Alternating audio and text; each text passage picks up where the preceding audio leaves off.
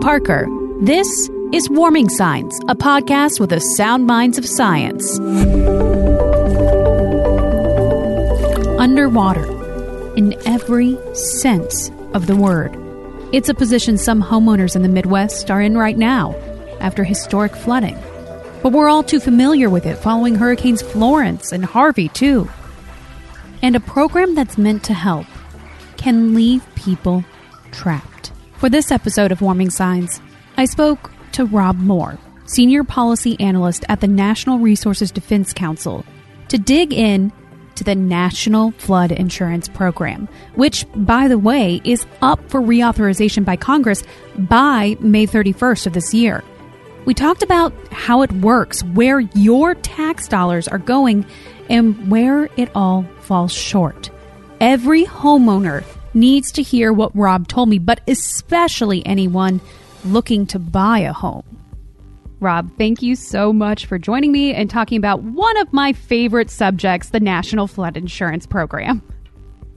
It's my pleasure. Always happy to talk with a fellow geek on the National Flood Insurance Program. It seems like such a silly thing to nerd out about, but it is complex, fascinating, has an interesting history. But I want to start at the very beginning here. A lot of people don't know what the National Flood Insurance Program is, and I think some people are a part of that program but don't realize when they're paying their premiums that they are a part of the NFIP. So can you explain in basic terms what the program is exactly? Yeah, the flood insurance program was created in the late 60s and early 70s to address a problem that we had in the United States, in that private insurers were increasingly unwilling to underwrite flood risk. There had been a series of major flood disasters in the United States, and it was unprofitable for private insurers to cover those types of risks. So homeowners and business owners no longer could get insurance against flood disasters. So the government stepped in and created a program to fill that void. Interestingly, though, it's much more than an insurance program. And I think people who even buy insurance through the flood insurance program don't know that. So as the name implies, it obviously provides insurance, but it also has a handful of other really important functions, including mapping flood risk in more than 22,000 communities in the country. It also sets minimum development standards that communities must abide by for floodplain development.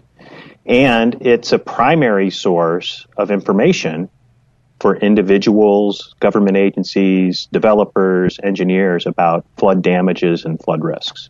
And when we think about flood risks and these disasters that you're talking about, Hurricane Harvey really comes to mind because that was just such a massive scale example of flood damage to individual properties. What did we see happen with Hurricane Harvey and the National Flood Insurance Program? Is that a huge cost that went into the program, or were not a lot of people insured? Yeah, it was actually both. So there were huge damages in that storm, and many of which the National Flood Insurance Program covered. So it will be one of the most expensive storms as far as damages go for the National Flood Insurance Program. And frankly, there should have been far more damage claims filed, but only about 15% of the residents of Houston, Texas, and Harris County, which is the county that Houston is within, actually purchased flood insurance. And that's a problem you see around the country as well, is that there are not enough people probably purchasing insurance. I think the bigger problem is that so many Americans live in areas that are now prone to flooding and growing increasingly vulnerable to flooding. So simply getting insurance is not a complete solution. Speaking of that, there are a number of repeat flood loss properties. And there have been some articles in recent years that have come out that kind of pointing to like, hey, there's, some homes that have 10 times that they've flooded and that you've rebuilt in the same area. How common are these repeat flood loss properties? And can you think of some of the most egregious examples of one of those? As of 2015, there were about 30,000 properties that FEMA classifies as severe repetitive loss properties. So these are homes that, on average, have flooded about 5 times and being rebuilt by the National Flood Insurance Program each and every time. At the upper end, there are properties, a small number of properties, that have flooded 30 plus times. What? 30 times? Yeah. How do you live like that? How do you? That's like a constant state of rebuilding. Yeah, it is a near constant state of rebuilding. Most of these properties are in the 5 to 10 number of floods, and that's still an intolerable amount of flood damage. Now, in some cases, the owners want to keep rebuilding. In fact, I think if you go back in time, I think a lot of criticisms of FEMA was that we were somehow subsidizing the beachfront lifestyles of Americans through the National Flood Insurance Program by letting their homes get damaged, and then the flood insurance program would pay to rebuild these affluent Americans' homes. What we have found in looking at the data on these properties is quite the opposite. The vast majority of these homes appear to be owned by low and middle income Americans, at least just based on the property values. About just less shy of 80% of these homes are worth less than $250,000. And when you look at those properties, the single family homes worth less than $250,000 on average are worth about $110,000 and have already incurred about $134,000 in total damages. And for many of those people, they would like nothing more than to never file a flood insurance damage claim again. Living with the constant stress of wondering, is my home going to flood again every time it rains? Having to go through the agony of rebuilding your home and putting your life back together after each and every flood, watching your home slowly lose value over time and lose your equity in that house because, flood-prone homes don't generally increase in value. Right. So to that point, I hear a lot of people, why don't you move? That's such an easy sentiment to say, why don't you move whenever you are not the one with the vast majority of your net worth, your equity in that home, and then you can't sell it because who's going to buy it? You are in many ways trapped in a situation nobody wants to be in because if you have flood insurance, the only assistance that's readily available to you after a flood is to rebuild. The flood insurance program primarily helps you rebuild. It will not help you relocate in its current form. And that's something that we're hoping Congress is going to change this year, is actually make it possible for the flood insurance program to help buy out a flood-prone home and help these people relocate. But you're exactly right, Kate. I mean, imagine living in a home that floods all the time. And I hear the same thing that you just said. Why don't they just move? Well, first off, you have to sell the place. You have to find somebody that is willing to buy your property, given its flood history. If they are willing to buy it, they're certainly not going to pay what you paid for it. So you're going to have to take a loss on it. If you're a lower, moderate income American, you can ill afford to take that loss. And maybe you live in a state where you don't have to disclose the flood history, but now you're just passing that hazardous property on to another unwitting homeowner. And most people don't feel really good about doing that either. So, the way the flood insurance program works, people get trapped either in a situation of having to rebuild over and over, even though they would rather do something else, or they get forced to pay they get forced to be a participant in a dangerous game of musical chairs, passing flood-prone property from owner to owner until the last owner finally gets stuck with the problem and either gives up and abandons the house or takes some other action. And that's why people can't just pick up and move. That is one of the main reasons. And it's one of the big things that we're trying to get fixed in the National Flood Insurance Program. Looking at the data on these properties that flood repeatedly, and these are kind of the canary in the coal mine, right? I mean, the properties that are already severe repetitive loss properties, we're going to have millions of these properties in the coming decades as floods like we're seeing in Nebraska become more common, as storms like Harvey and Florence and Michael and Irma and Maria happen more frequently, and as sea levels rise on top of that. We know from looking at the properties that are already out there that for the majority of them, it would actually save the flood insurance program money to buy these properties out and avoid paying another 5, 10, 15 claims in the future, and would, most importantly, alleviate the families that live in those homes of the burden of fearing for a flood every time it rains and watching their life savings slowly drain away from them as they constantly have to repair a flood-prone house. Are we doing enough to educate and prepare home buyers for what's going on? Because you mentioned earlier the community standards for that you have to abide by to be a part of the National Flood Insurance Program. Are there instances where communities don't want to abide by those standards and then therefore don't qualify for the program? In those circumstances, are homeowners home buyers aware of that risk that they're taking on? Well, there's kind of two aspects to that question. The first of, are communities complying with these standards? Is we have no idea. FEMA does not make a habit of publishing information about the compliance of communities with the minimum standards of the National Flood Insurance Program, or even any more stringent standards that communities may have adopted on their own. It's a complete black box. FEMA keeps all that information on community compliance to itself, and very little, if any, of it's published where the public could gain access to it, which is a problem that we're also wanting to see Congress address.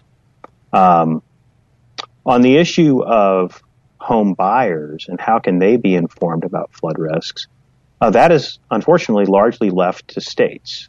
States determine what must be disclosed in a real estate transaction to a home buyer or even a renter in a renting situation.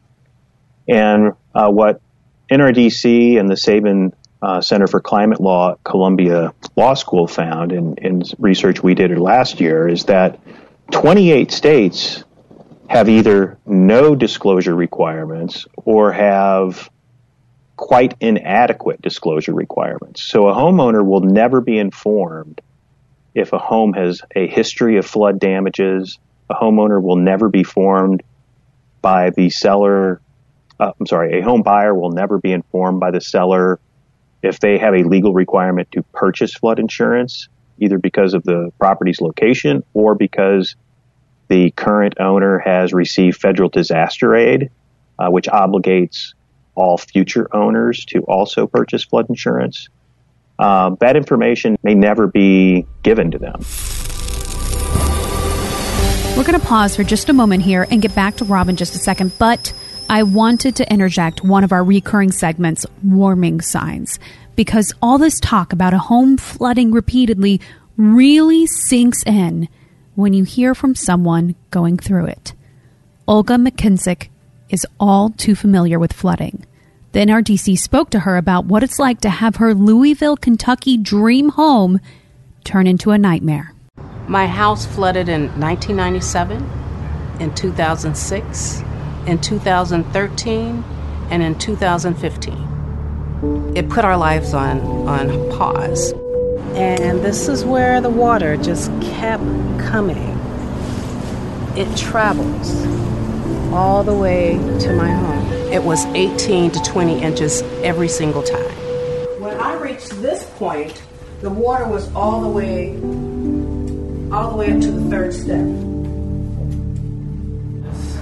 In the family room downstairs, when it flooded, there was carpeting down there, so we took the carpeting up and we put linoleum down. And then the next time it flooded, we had to take that up and we put tile down. The last time it flooded, I'm not doing anything. It's concrete, so we just painted the floor. This is where the water came up. We had to cut out the drywall there. So we didn't replace the drywall here because we felt like it was a waste of time, a waste of money, because it's just going to get flooded again.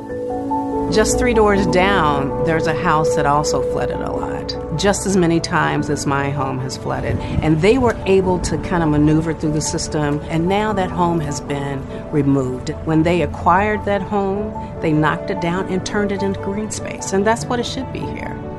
It should be just green space.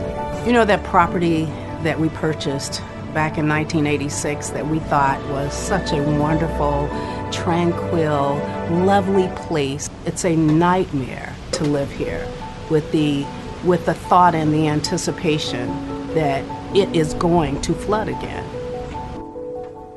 And I don't want other people to have to go through this. Olga's story is devastating and way too common. But it's not just families like hers that foot the bill after a flood. It's taxpayers. We're pitching in too. Let's get back to Rob. And as a part of the National Flood Insurance Program being subsidized, we've bailed this out more than once as taxpayers. How many times has that happened over the years? And why is so much of that financial burden being put on taxpayers? You're challenging my NFIP trivia knowledge here. So I could go all day. I love talking. I love digging into the nitty gritty of this thing because it's just like this behemoth. I don't know the specific number of times that Congress has essentially had to bail out the program. The first time they did this in a big way was right after Hurricane Katrina. The program had generally run a positive balance sheet until Hurricane Katrina, and that's what pushed the program into debt. That's interesting. It generally was working the way it was designed up until Hurricane Katrina. Hurricane Sandy pushed it into an even deeper financial hole, and then that hole has continued to deepen. Most recently, Congress forgave $16 billion in flood insurance program debt in the aftermath of Hurricanes Harvey, Irma, and Maria. But the program still is about $20 billion in the red. And that's after that $16 billion forgiveness? That's correct, yeah. And it's basic accounting. I mean, the program collects much less in premiums than it pays out in damage claims. And there are, even an economics 101 student would be able to tell you, well, in that situation, you either have to increase revenue or you have to decrease the amount you're paying out, or some combination of the two. Increasing the amount that people pay for insurance is politically unpleasant, I guess, for members of Congress. Nobody wants to have to pay more for flood insurance, and if they find out that premiums are going up, they will call their congressman and say they don't want to do that. Not to mention the fact that simply increasing premiums is also, there's a fairness issue and an equity issue, especially for lower income people. And you can't tell somebody who lives in a flood-prone home in a low-income neighborhood that their house, which is worth $100,000 to $110,000, has to pay $3,000 a year for flood insurance because of the risks in their flood history. They can't afford it, and if they tried to pay it, that comes out of a very limited budget that they have available to put food on the table, to pay their utility bills. You'd put them in an untenable situation where they have to choose between, being without coverage, which they can't afford to be without, or paying for coverage they can't financially afford to purchase. And they live in a place that's prone to flooding because of bad local decisions that were made in compliance with the National Flood Insurance Program. There's also this misunderstanding or with these floodplains and the way that we refer to them as 100-year floodplains or 500-year floodplains. It's actually a risk assessment, and it's not saying, hey, it floods here every 100 years. And whenever you break it down, it's actually in a 30-year mortgage in a 100-year floodplain. It's like a 1 in 4 chance that you're going to flood at some point during that mortgage. How do you communicate that with homeowners that are not interested in paying flood premiums? Yeah, I think more people who are taking out mortgages need to have the flood risk explained to them by you, Kate, because the way you put it. So I think we can have a requirement where people listen to a pre-recorded message of what you just said before they buy a home. Perfect. And I think it would be a lot clearer to them. Can we just pass around this podcast? I mean, we'd get a lot of circulation. Yeah, I think I'd be totally supportive of that. But what you said is exactly right. And with this caveat, what you said is exactly correct, assuming our assessment of the 100-year floodplain is correct. Right. So if we have properly mapped flood risk and properly determined the area that is at a 1% chance each year of flooding, then we have correctly gauged the flood risk. The problem is we don't do that. Right. How can we keep up? We've got sea level rise. We have a huge increase in heavy downpours in so many parts of the country that have increased flood risk. We have more concrete, which means we don't have the proper absorption of water. And so we have just exponentially increased our flood risk.